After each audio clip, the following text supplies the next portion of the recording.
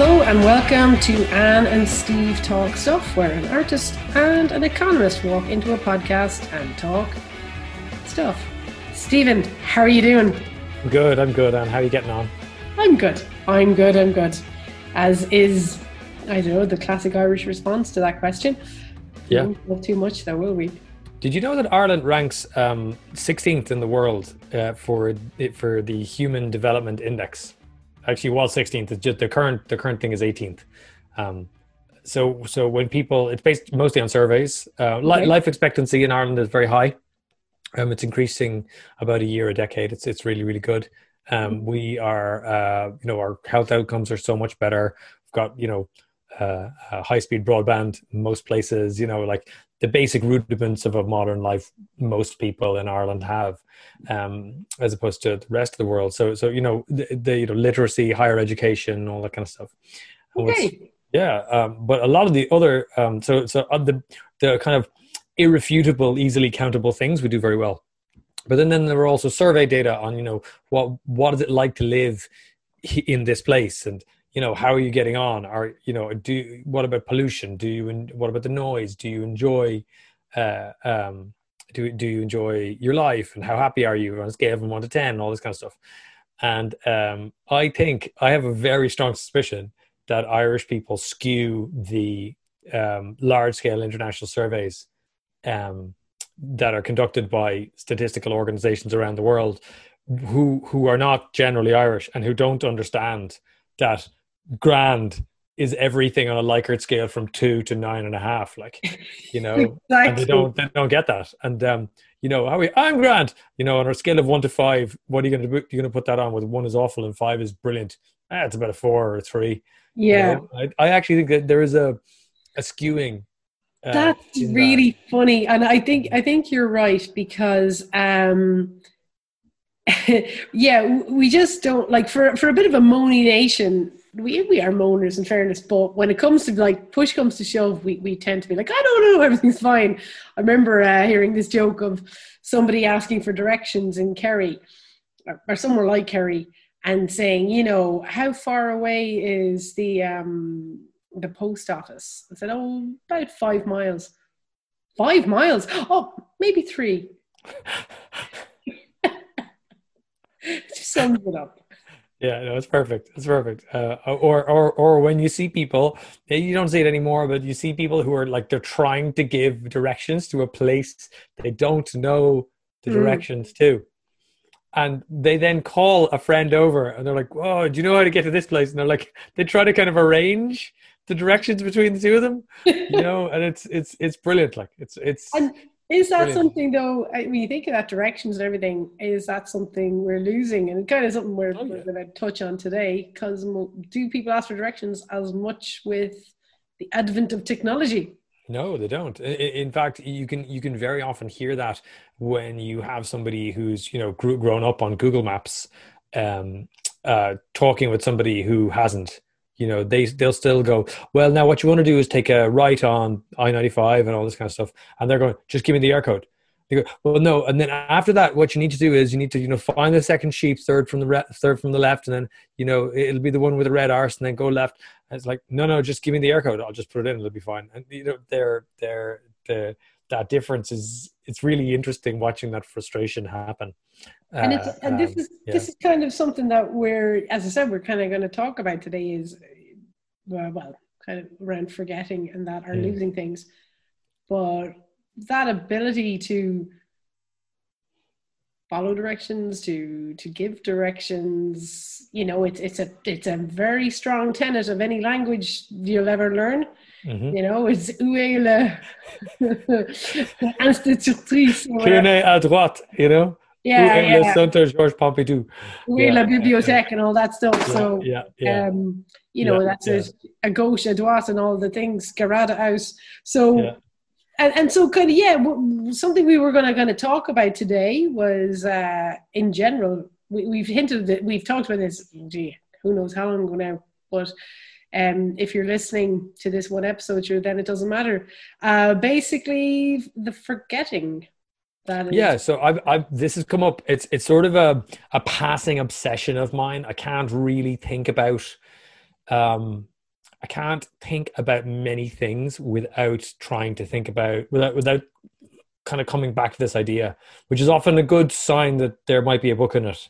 So I'm thinking about how we forget, we being society, and how time marches forward. And you know that old saying, like, time heals all wounds. What that really means is it makes you forget about the wounds, you know. So we had a couple of events this week. So on the week that we're recording this, John Hume, the Nobel laureate and peacemaker, died. And also there was a massive explosion of ammonium nitrate in Lebanon, in Beirut. And what was really interesting, what connects the two of those kind of weird events was, of course, fertilizer bombs were a big feature of the what are euphemistically called the Troubles in Northern Ireland. But the reporters were asked by people up the north, you know, what is this ammonium nitrate stuff? You know, and the reporter was of a certain generation and said, like, there's nobody in Belfast or in Derry in 1980 who wouldn't know what this stuff was, you know, but now they don't. They've forgotten it, you know. And I didn't agree with so the journalist was Philip Berger-Hayes from RTE. I didn't necessarily agree with his point. I thought it was a bit like, ooh, that's a bit on the nose, sort of telling everybody in Derry knows how to make a bomb or whatever. I didn't agree with his point, but he kind of clarified it later on. What he meant was that this was something that was common knowledge when he started off reporting. And now it wasn't. And because of people like John Hume and his peacemaking activities, we'd forgotten, or they'd forgotten that this was a thing that you sort of needed to know. On a much more banal scale, when I started in college, the professors were giving out about the fact that nobody calculated using slide rules anymore. You know, we all had calculators, which is a bit like Google Maps versus a big paper map. You know, there is a skill that you lose. Like, there is a mental speed of calculation that you certainly lose by constantly reaching for the calculator. And we don't even have calculators anymore. We just have phones, you know, so there is that. But that idea of forgetting, and then in a totally different vein, we had just on Twitter today a video of Sinn Féin's Pearse Doherty, who's their finance spokesman, from the time he was a teenager. He's 43, I think, now, so he's roughly our vintage. And he it's just him being a teenager in a shop. That's all. Oscar, or looking for pants. Looking for pants. Who isn't looking for pants? I think we're all in a certain sense looking for pants. But the question is, as we record this, are either of us wearing pants? I am wearing pants. I am wearing pants. I can confirm. I'm just going to keep everyone guessing. Yeah. You're going to leave us hanging. Leave it hanging about the pants situation. Bit of mystery. Bit of mystery. Okay. So Schrodinger's pants, really, like, are they on? Are they off? Really, they're both. You know, at the same time. Yeah. But Pearse Doherty was looking for pants in the 90s. Looking for pants. Irish. Yeah, and so people are giving him a kind of good-natured ribbing on Twitter, going, "Oh, floppy hair, whatever," right? And so compare. So we've got this kind of social forgetting of how to read a map, how to use a slide rule, the Northern Ireland story, if you agree with that, all that kind of stuff, right? Like forgetting how to do certain things, you know. And then you have this kind of memory which appears almost immediately to, you know, and this is from, I guess, the 90s, right? So it's a videotape, and it just sort of appears, and it's like, oh my God, there's Pearse Doherty, and there's some other young fellas in the video. They have not achieved political office, and so, you know, their families are just probably laughing at them, any videos from when you're younger. So that has not been forgotten, and now because it's on Twitter, will never be forgotten. Right. You know, and so there's that thing of, like, in a certain sense, we're forgetting faster, right? Because the thing that was a controversial topic a week ago on Twitter is definitely not now, right? we forget these things faster. But at another level, we forget nothing because it's all searchable. It's all there in the long tail of some database. You know, the embarrassing photo from college is waiting to get you come the big job in 20 years time, you know. And there's that joke. Yeah. There's that joke about COVID people. You know, there are 5-year-olds who in 35 years will be running the country, and they're currently being they're being homeschooled by sort of stressed out alcoholics and all this kind of stuff, you know. And yeah, it is interesting, by the way, the latest fiscal data came out, and taxes are up on things like excise. So people are drinking a fair bit more, about 18% more actually. Yeah, which is obviously not great in the longer term, but if it's a coping mechanism, you know, as long as it's not forever, that's okay. But it goes back to that thing, right? Yeah, we have this tension, and I'm obsessed by it, because parts of our society forget nothing, and parts of us almost forget everything. And then in the middle, you have these kind of weird confluences where something you've forgotten comes back to get you. Yes. You know, we had the situation this week where a celebrity, I forget her name, but she had to apologize for something that she said when she was 9. Maddie Siegler. Yes. Currently barely, she's still a teenager. She's a dancer. Oh, she is? Okay. Yeah. She was in that Chandelier video by Sia. The little kid danced around in the kind of, I will send it to you, to the WhatsApp. She's an amazing dancer. She's okay. Like, yeah. Awesome. Yeah. So, you know, but this kind of stuff, I mean, I don't know, maybe I don't know anything about her. Maybe what she did when she was 9 was utterly awful, but I don't want to be judged by the things I did when I was 9. No. I'm pretty sure as far as I know, she's apologizing for taking the piss out of an accent. I mean, really? Yeah. Yeah. Oh, Jesus. Okay. But also, I mean, you know, if there's ever a time in your life where you can be as bigoted, racist, or whatever, it's when you're a kid and you're figuring out the world. I'm not, you know what I mean? Like you're saying things out, you're testing boundaries, you're figuring the world out, and you're going to make mistakes, because that's the time to make. I mean, we're all going to make mistakes, but and be corrected, fail, right? And get shit wrong, and like it's just that over policing. But it's funny actually when you talk about the speed at which things get forgotten. I remember when Princess Diana was killed in the car accident, and then the joke started coming out like a month or so later, and it was like, ooh, this is really soon for a joke. Whereas now, and obviously it was a very sad situation, but I remember however many years ago, Kim Jong, what was the dad's name? Kim Jong-jin, was it? Kim Jong-il? Kim Jong-il. Yes. I didn't know this because it's the sake of the joke I wanted to make. He died, and I wasn't really online that day. And the next day I was on like Facebook, and I went Kim gone ill or something like that. And 2 people chimed in, it's too late, Anne. That was yesterday's joke. I was like, what? You used to have months to wait before you could think of the clever thing. And it's that kind of, I say that speed, and even that notion of forgetting. What I think is quite interesting, what you're saying, is there is that sense that I'm very happy my 9-year-old Anne was not documented. My, teenage Anne was not. And because, I grew up before I grew up before social media, like yourself, and yet there were things that from our time that were very much remembered in a very you kind of have to retain information in a different way, because you couldn't look things up at the touch of a button. I find my memory now is crap because the way I operate, and maybe this is what you're about to get onto, but certainly when I was younger, if you wanted to know who was in, if you were watching a movie and you're like, what was that person in? You couldn't just look up IMDb. You had to kind of figure it out and use your brain, that elasticity in your brain. And that's kind of, I can feel it in myself. That's lessening. Yeah.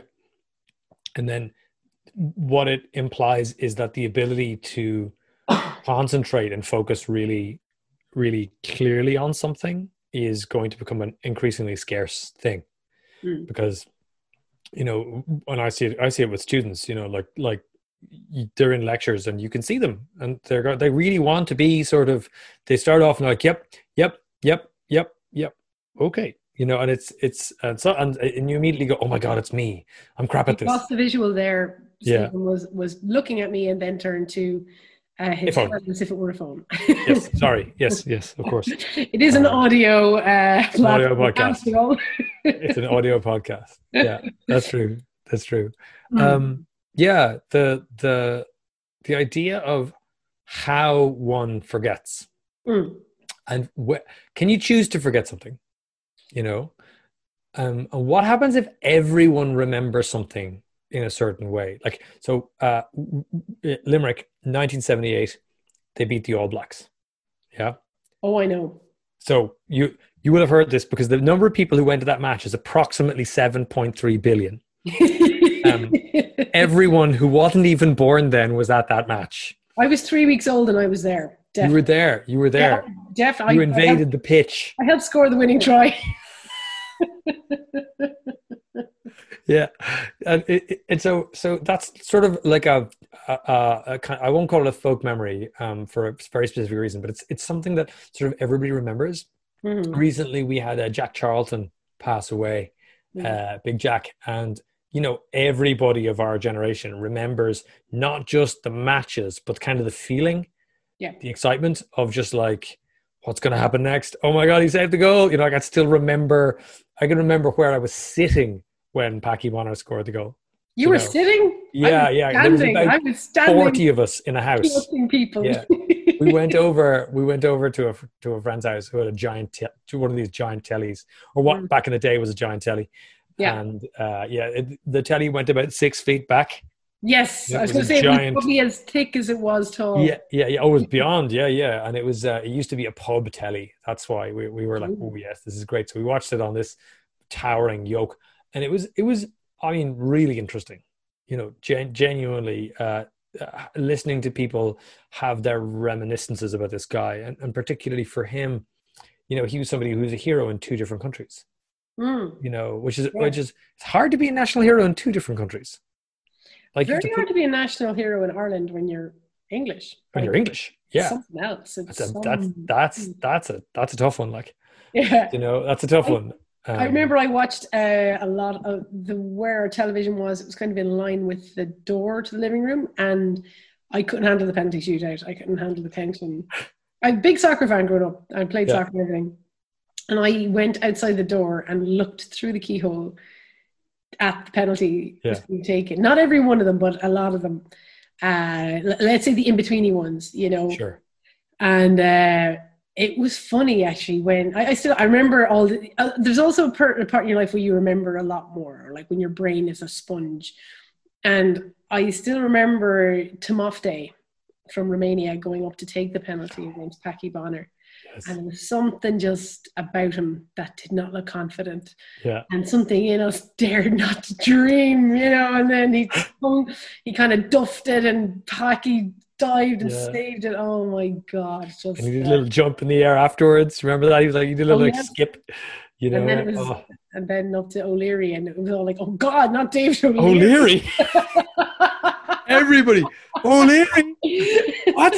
You know? But it's funny how that is just like, you and I are talking about this. We've never spoken about it before, but it is just etched in there because we were 11, 12. You know? And it's a moment of kind of high social drama, right? And I can remember there are other moments like that, but they're few and far between. A lot of people remember the Riverdance. The first time Riverdance was aired on during the Eurovision Song Contest. The Intermission Act. Yep. The Intermission Act. That was, I think everybody kind of sat back and went, "What?" Yeah. Like nobody was expecting it to be that good, and they kind of blew everyone off the stage. And there was a kind of I don't really remember anything else about that Eurovision Song Contest, which I watch every year religiously.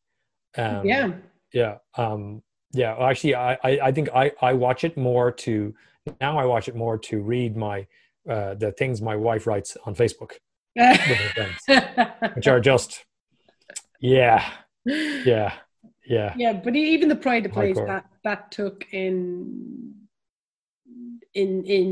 like culturally, do you know, like very little occupies that Mm. much significance now. Do you Yeah, know? Like, you have a few things exactly. that are shared experiences, things like Game of Thrones that did transcend into all over the world. Like, you Sure, know, the sure. references are there.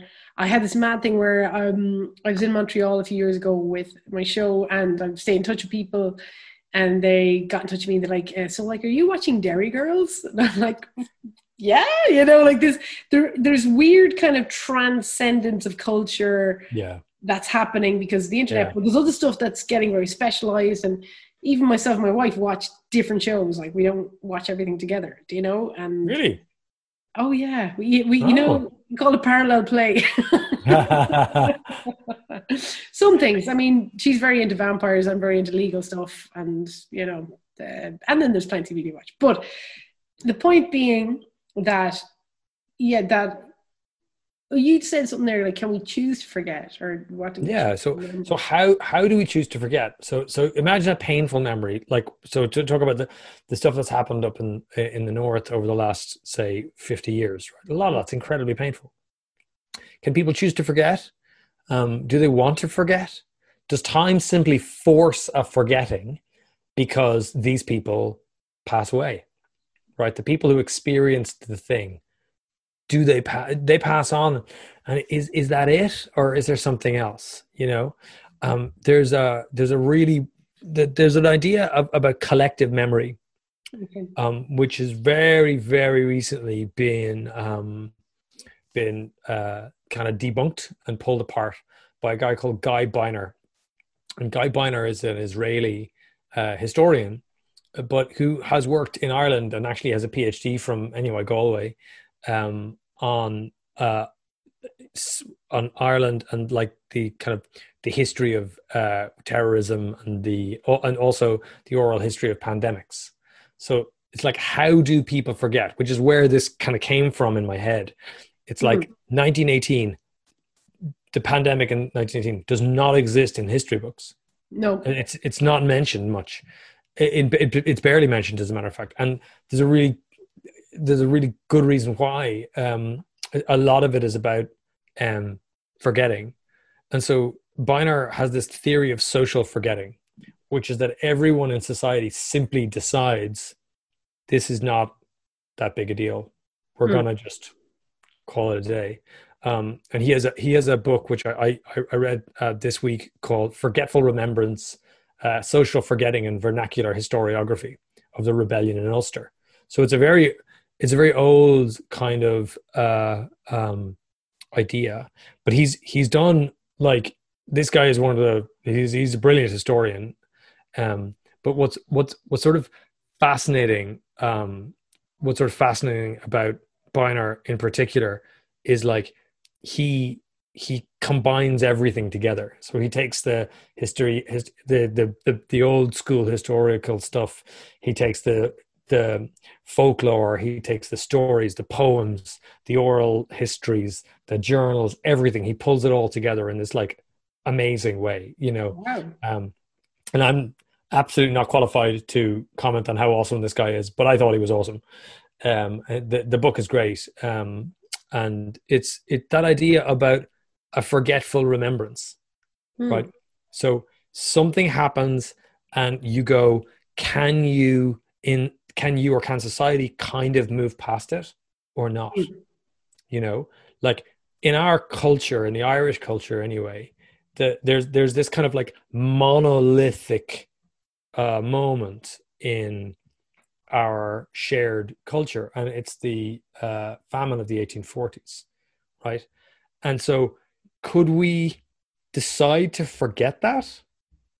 I mean, we're taught it, you know. Mm. Should we? I mean, should we forget that? Because there have been other famines before the 1841 famine, and there were famines since, but Yeah. we don't remember those, right? They're not part of our shared culture, you know. Yeah. Um, there, so, but could we as a society decide on this? You know, like I'm thinking as well about the 2007, 2008 crisis. I am astonished at how quickly people have forgotten it. I'm astonished because it was a brutal thing. It was a real shock. It was, you know, in particular in Ireland, like things went really, really, really wrong for lots of people, and there was a lot of stress, a lot of upset, a lot of misery. But when I teach it now, and I think I said this to you before, I teach it now to people who were 10 at the time. Yeah. And or 8 even. And for them, it's like it doesn't have any emotional resonance. It may as well be a discussion of the famine, you know. And if anything, they've got more of an emotional resonance with the famine than they do with the global financial crisis. So things become history faster than I would have ever anticipated. Yeah. And I think it's only when you hit your 40s you kind of see this, because you can sort of your adulthood, 15 years back from your adulthood, you're 25. So you're like, okay, you know, I actually think it's something like 10 to 15 years, something becomes history. History, no, that is something you've made that point. Yeah. This is something as well, and of course I always go with your facts and figures and books, and then it's my friend told me is my tends to be my source of information. And your friend's a cool one. Hey, well, I remember years ago speaking to this woman. I was teaching English, one of the many things I've done in my time doing TEFL, and this woman had lived in Japan for a number of years, and she talked about the culture there. And she said it's stuff we wouldn't really be, I suppose, familiar with. And Japan was an incredibly, obviously, ancient civilization, you know, the empires and samurai and all that stuff, which is still, obviously, we know of now. But with the, like, atomic bomb aside, a lot of cities were destroyed 300%. Like, they were bombed, then they were bombed, and then they were bombed again. And you know, and you've got this, so we often just think the atomic bombs, but like Japan was destroyed and so much of it was just eviscerated, you know, and it's a similar thing with, we kind of in a way with Germany too, I suppose, the countries that were on the wrong side of victory. And she said the mad thing with Japan was the Americans who destroyed it then arrived with televisions and technology, and we're seen very much as saviors, and to be an American was a very, like, you think these are the people who actually 300% destroyed your city, or else dropped an atomic bomb onto your major cities, and then came in with technology and were saviors. And if you look at Japan and Germany to a certain extent, they're so forward looking. Yeah. They are not ones to dwell on the past. Germany, for very, very obvious reasons. Japan, like, they basically, it was kind of like everything was taken place. As I said, this is, my friend told me, okay, this is not necessarily as strong. I always have to, you have to cite sources, I cite mates. I'm the pub talk gal. And that, you know, this forward focusing technology, and they were always like, I remember growing up, like, if something mad happened, or if there was some mad new technology, it had come from Japan. Do you know what I mean? Yeah. Japan was always at the forefront of technology. And I suppose when you talk about it, forgetting, it's like, it is that. It's like, we're forward looking, we're the technological people, but ultimately their conquerors had come in then as saviors, and there was a forgetting that the Americans were technically the bad guys. Do you know? And I'm sure that's not, it's that kind of colonial thing as well. Yeah. I'm trying to get my kids to understand that it's important to learn Irish. When I was in school in Dublin, our Irish teacher was also our physics teacher, and he was like, here's a piece of paper, learn off the piece of paper, and let's get to doing some physics. This has been your Irish class. We're out. So I have like 8 words of Irish. It's a disaster. And I wish I had known. I wish I knew more. But my attitude to it was precisely that of this is a dead language. It's a waste of time. It's not something that I need to know. If I want to get ahead in the world, I should certainly do more physics than Irish. And what I've learned since is that is a completely colonialist mindset. Mm. So the first thing the colonist does is take away your language and your history and your traditions. It's the first thing they do. They wipe those out. They suppress them. They move them away, and they re-educate you in their language. And Yeah. 2 generations later, you've forgotten, right? And so this idea of forcefully making people forget, and we glorify hedgerow schools that kept the language alive. But we have an educational policy which ensures that almost all of the people who do over a decade's worth of learning in the subject are unable to speak it by the end. That is, I mean, that I do think that's a separate podcast about the Fair. Irish language. And because I was about to say something and I went, I don't know if we'll get because I'm bearing time in mind, but I do think I'm going to take a note of this, because I know every week people who listen are probably going, they always say they'll do a thing and then they don't, but I'm taking note of that's because it comes back to personal stuff. Like, my memory for stuff is rubbish. Yeah. And even in our WhatsApp group, you said you said this a few weeks ago. You're like, yeah, I don't feel like talking about that. I'm like, okay. Yeah. Or I don't remember. Or you don't remember, or else what we need to start doing, Stephen, is like recording 4 podcasts in one day when all the ideas are flowing. Good idea. But that would be like after the 4th hour, like, that's the thing. Our voices are just gone. What did you want to say about that? But no, I think, like, I wonder that just even like with the Japanese thing, like, and even in Germany, like, as I said, they're very forward looking, because there was a great shame in looking back at what had happened and what the country had done, and the amount of concentration camps and everything. And like, I do think in Ireland you could, as a country, there could be a push. Don't ask me how, but look, lads, let's move on. Let's just forget all this famine stuff. Let's just forget all this, and what would that look like? What would Ireland look like in that? And then maybe some people feel, in a way, the Celtic Tiger was a flavour of that, of being materialistic, looking forward, building big shiny buildings in Dublin and all that. And they might say, "Is that the one we want?" Yes, right?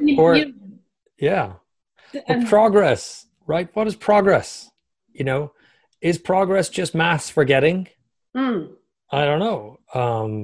Speaking of forgetting as well, because I know a few months ago we were in the midst of stuff that we're not talking about that much, but we were talking about the idea of using the crisis and the lockdown and everything to reset, to rethink. And you said, Stephen, the danger of the great forgetting, and we went on to talk about that. And I'm curious, do you think we are going into a great forgetting right now? Yes. I really do. I think there is an incredible push to get back to normal, and it's for entirely understandable reasons. It makes total sense that people would want to do that, but it's almost like everyone is willing the virus away. They're sort of going, if I just, like, it's sort of it's a hope-based strategy, which is never good. And it feels like if there was a vaccine tomorrow, we would just go hooray, and it would just be straight back into the way it was before. I don't see that as likely, but I think that there's going to be a desire, a very, very strong, powerful desire, to get back to the way things were. The costs of the current situation, because it's temporary, are mounting. So, I'm talking to you now from my spare room, and you're in yours, and and this is grand. We're privileged to have them, and it's great. But like, if somebody said to me in February, "Listen, dude, you're going to be in your spare room until December," right? I mean, as privileged as I am, I would be like, that seems less than ideal, And again, I occupy position of incredible privilege. I recognize that. So for the people who don't, to say, well, listen, you've got to stick at this, but it won't be forever, but we're not quite sure when it's going to end. But also don't change anything, but also change everything. That kind of messaging is very difficult for people to handle, and it increases levels of anxiety. And then, that will, I'm sure, lead to all kinds of negative outcomes for people and into the future. And then we'll have to deal with those. It's just, I suppose there was, and this is really focusing on the forgetting thing and the speed at which we adjusted to this, and the speed at which we're always adjusting. But certainly around the lack of cars in town, that was very nice. Yeah, I was very positive. And about 5 weeks ago, I twisted my ankle. I sprained my ankle. I was going out on the road. I was walking out on what's called Condell Road, out the new bridge out of Limerick, and there's people walking towards me. And of course, COVID, I stepped onto the grass to make way for them. And I wasn't running. I was just walking with a bit of purpose. I wasn't wearing great shoes, just kind of fashion runners, whatever, and not proper runners. And I just stepped into a little dip, little hole in the grass, whatever, and over my ankle. Ouch. Unpleasant, on my knees, crying, and such dignity. I mean, you can't imagine how brilliant I felt. Anyway, Jenny was helping me up. We were walking the dogs. The dogs were like, "What's happened?"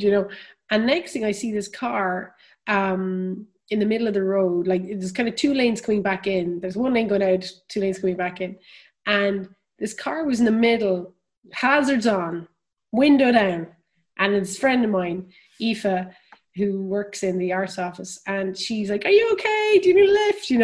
And just being a hero, right? Yes. And I stood up and I was like, maybe I could hobble home. And then I stood up and I went, "No way, I can't." And in the moments it took her to communicate to me that she could drop me to my house, and I hobbled over. There were cars driving around her, beeping, screaming out the window. What? Like, the rage was unbelievable. Why? It was like 11 o'clock. It was 9 a.m. And this is something I have noticed. I live in the city. Is the roads have opened up. The roads are the thing that have kind of opened up again, whatever. And Limerick's pedestrian setup has been just atrocious. And the whole thing has been really badly handled. And that's 4 podcasts. But as a person who lives in the city, to walk around, it's just not fun. And it's like everyone has come back, but there's this pent up energy of 3 or 4 months not being able to drive, and it's like the patience is gone. Yeah. Whereas I thought everyone's going to come back and it'll be like, living in Robin and Rosie, Cockleshell Bay, whatever. Everyone's going to be really village-like in that. But instead, there's such a fury on the roads that I have seen, even driving in town, that did not exist before lockdown, and only might exist at rush hour, if even. But at rush hour, you can't go fast, so not really. And that's, I don't know if that's a forgetting. It's like the reset has happened, but it's not a good thing. But it also goes back to the like everyone's level of anxiety is just a bit higher.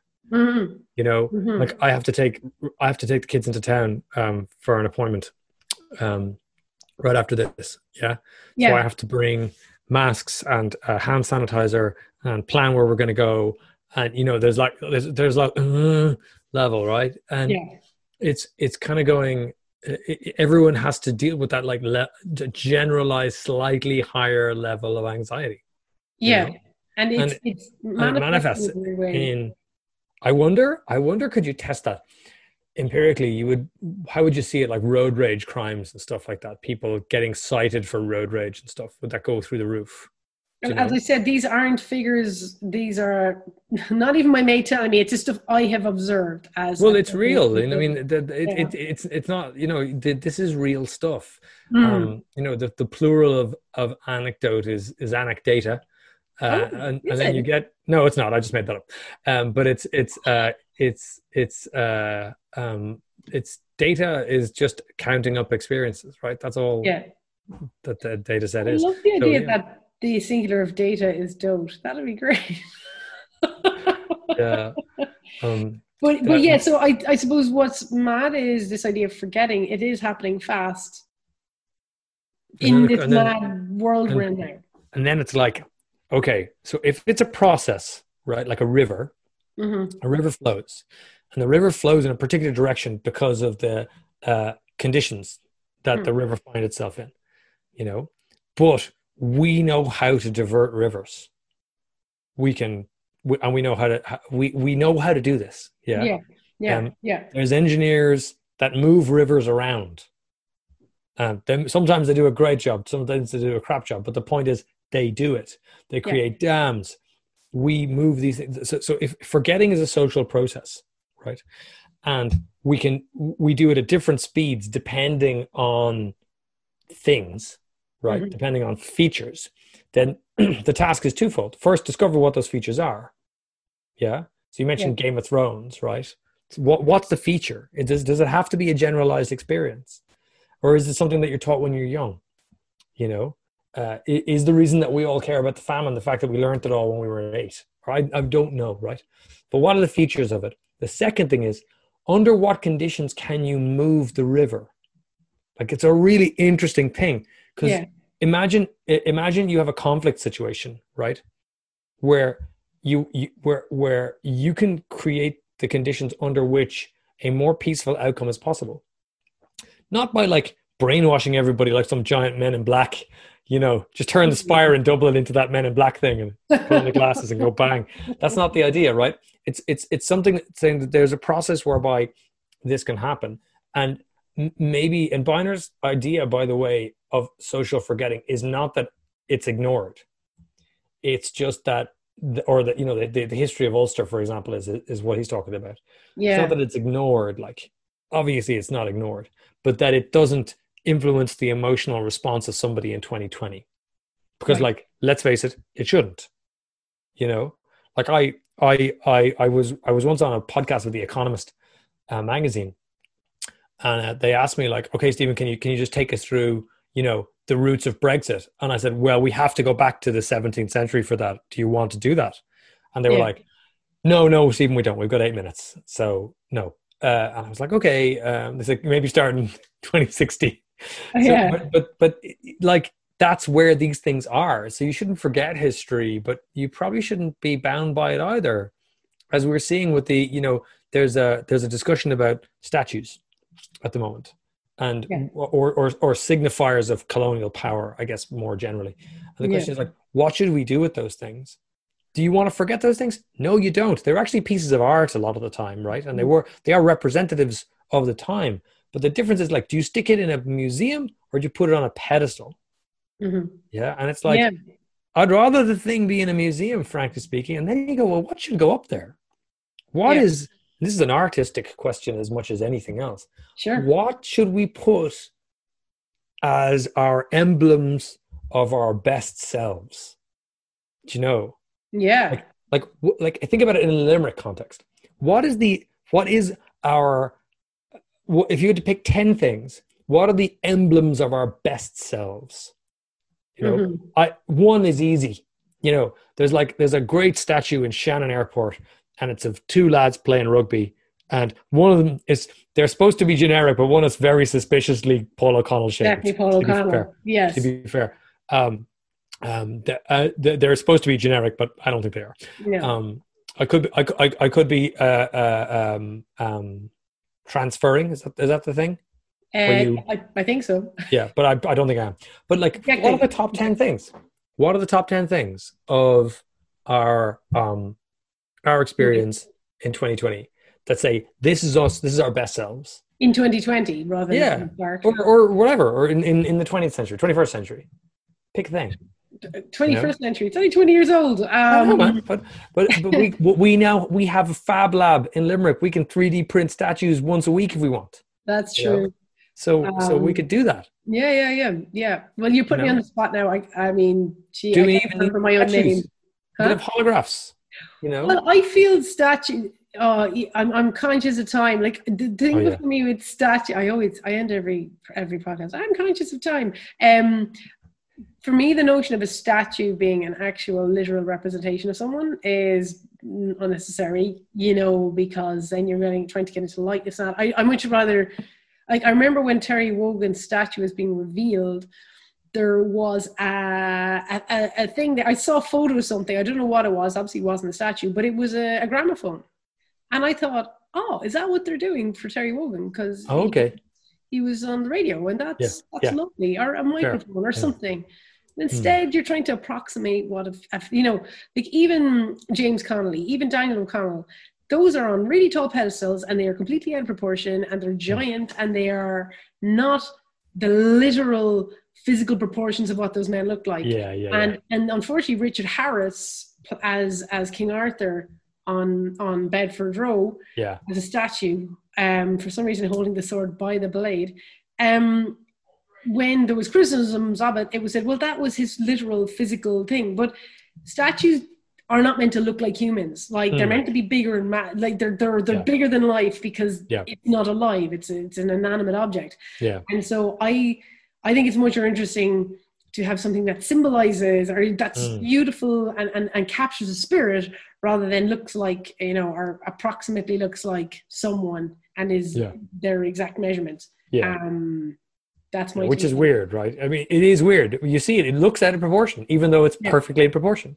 And that's the problem, because you're trying to do something, like what you need to do is look at the art of what a statue is, and what public art does, and talk to artists rather than commission somebody who makes something to look like someone. And I'm not slagging the people who've made the statues, but it's a very the thinking, certainly in Limerick, sometimes around the city and the framing of the city, people who have a lot better ideas, and we've one of the biggest art colleges, one of the best art colleges in the country here, are not approached. And it's just the idea of one councillor who wants their name on a plaque in a year in time, and have it done in their reign of whatever as mayor. And it's just ask us, lads. Ask us. Yeah, there's so many good ideas. We have so many good ideas. We have better ideas. But hey, I have to retrain. My industry is gone, so I have to go retrain as something else. That's definitely one for another podcast. As another podcast, and I didn't mean to end on an unpleasant note. I'm really fun. No, that's not unpleasant at all. Change is both pleasant and unpleasant, right? Absolutely. The idea of that. The idea of altering all that, And the problem with statues is like that. There's no forgetting them, because if you look at them all the time, there's no forgetting them. And if they obsess you or upset you, if you're somebody from a background of marginalization, and you have to walk past a statue of a lad who made a fortune off slavery or whatever, like that's not great. Like that's actively oppressing you. So that I can see the logic for throwing that lad in the sea, and fair play to the people of Bristol for doing so. But it does sort of ask a question about, like, okay, do we forget that guy, right? Do we, do we reassess his legacy? The Princeton, one of their former presidents, Woodrow Wilson, he was also president of the United States, of course, and they took his name off all the buildings and the name of their public school. So it's no longer the Woodrow Wilson School of International Affairs. It's just the Princeton School of International Affairs. So they reassessed their relationship. I can't remember what did he do. He was a small bit of a racist. Small bit of a racist. He was partial to the odd racism. At the end of a week, When he was 9, he was on Twitter, and he was doing he was tweeting away with Woodrow Wilson, on TikTok. Yeah. Well, I remember him. The League of Nations was a big thing for him. He sort of carved up. There's a brilliant story about that. I'll tell you another time. Okay. Where three men who don't understand geography try to carve up the world. Oh, yes. Okay. I've taken notes of all these things. They're going into the WhatsApp feed. Oh, good. Because like I said, I won't remember. And I know last week we said goodbye to Cian. This is actually his last official episode producing. So Cian and Breezy, take it easy in Madrid. We love you loads, and you've been a wonderful producer, and we'll miss you. Thank you. And yeah, just again, thanks a million for everything. And we're not taking you off the WhatsApp group. You still have to put up with our nonsense. Absolutely. And we just want pictures, basically, of this lovely place that you live in, so that we can live vicariously through you. And maybe come visit when the Green List is republished. Stephen is ever delightful, and we have loads to talk about. I better write it all down now for the next number of podcasts. Cool. Take care. Take care. Bye.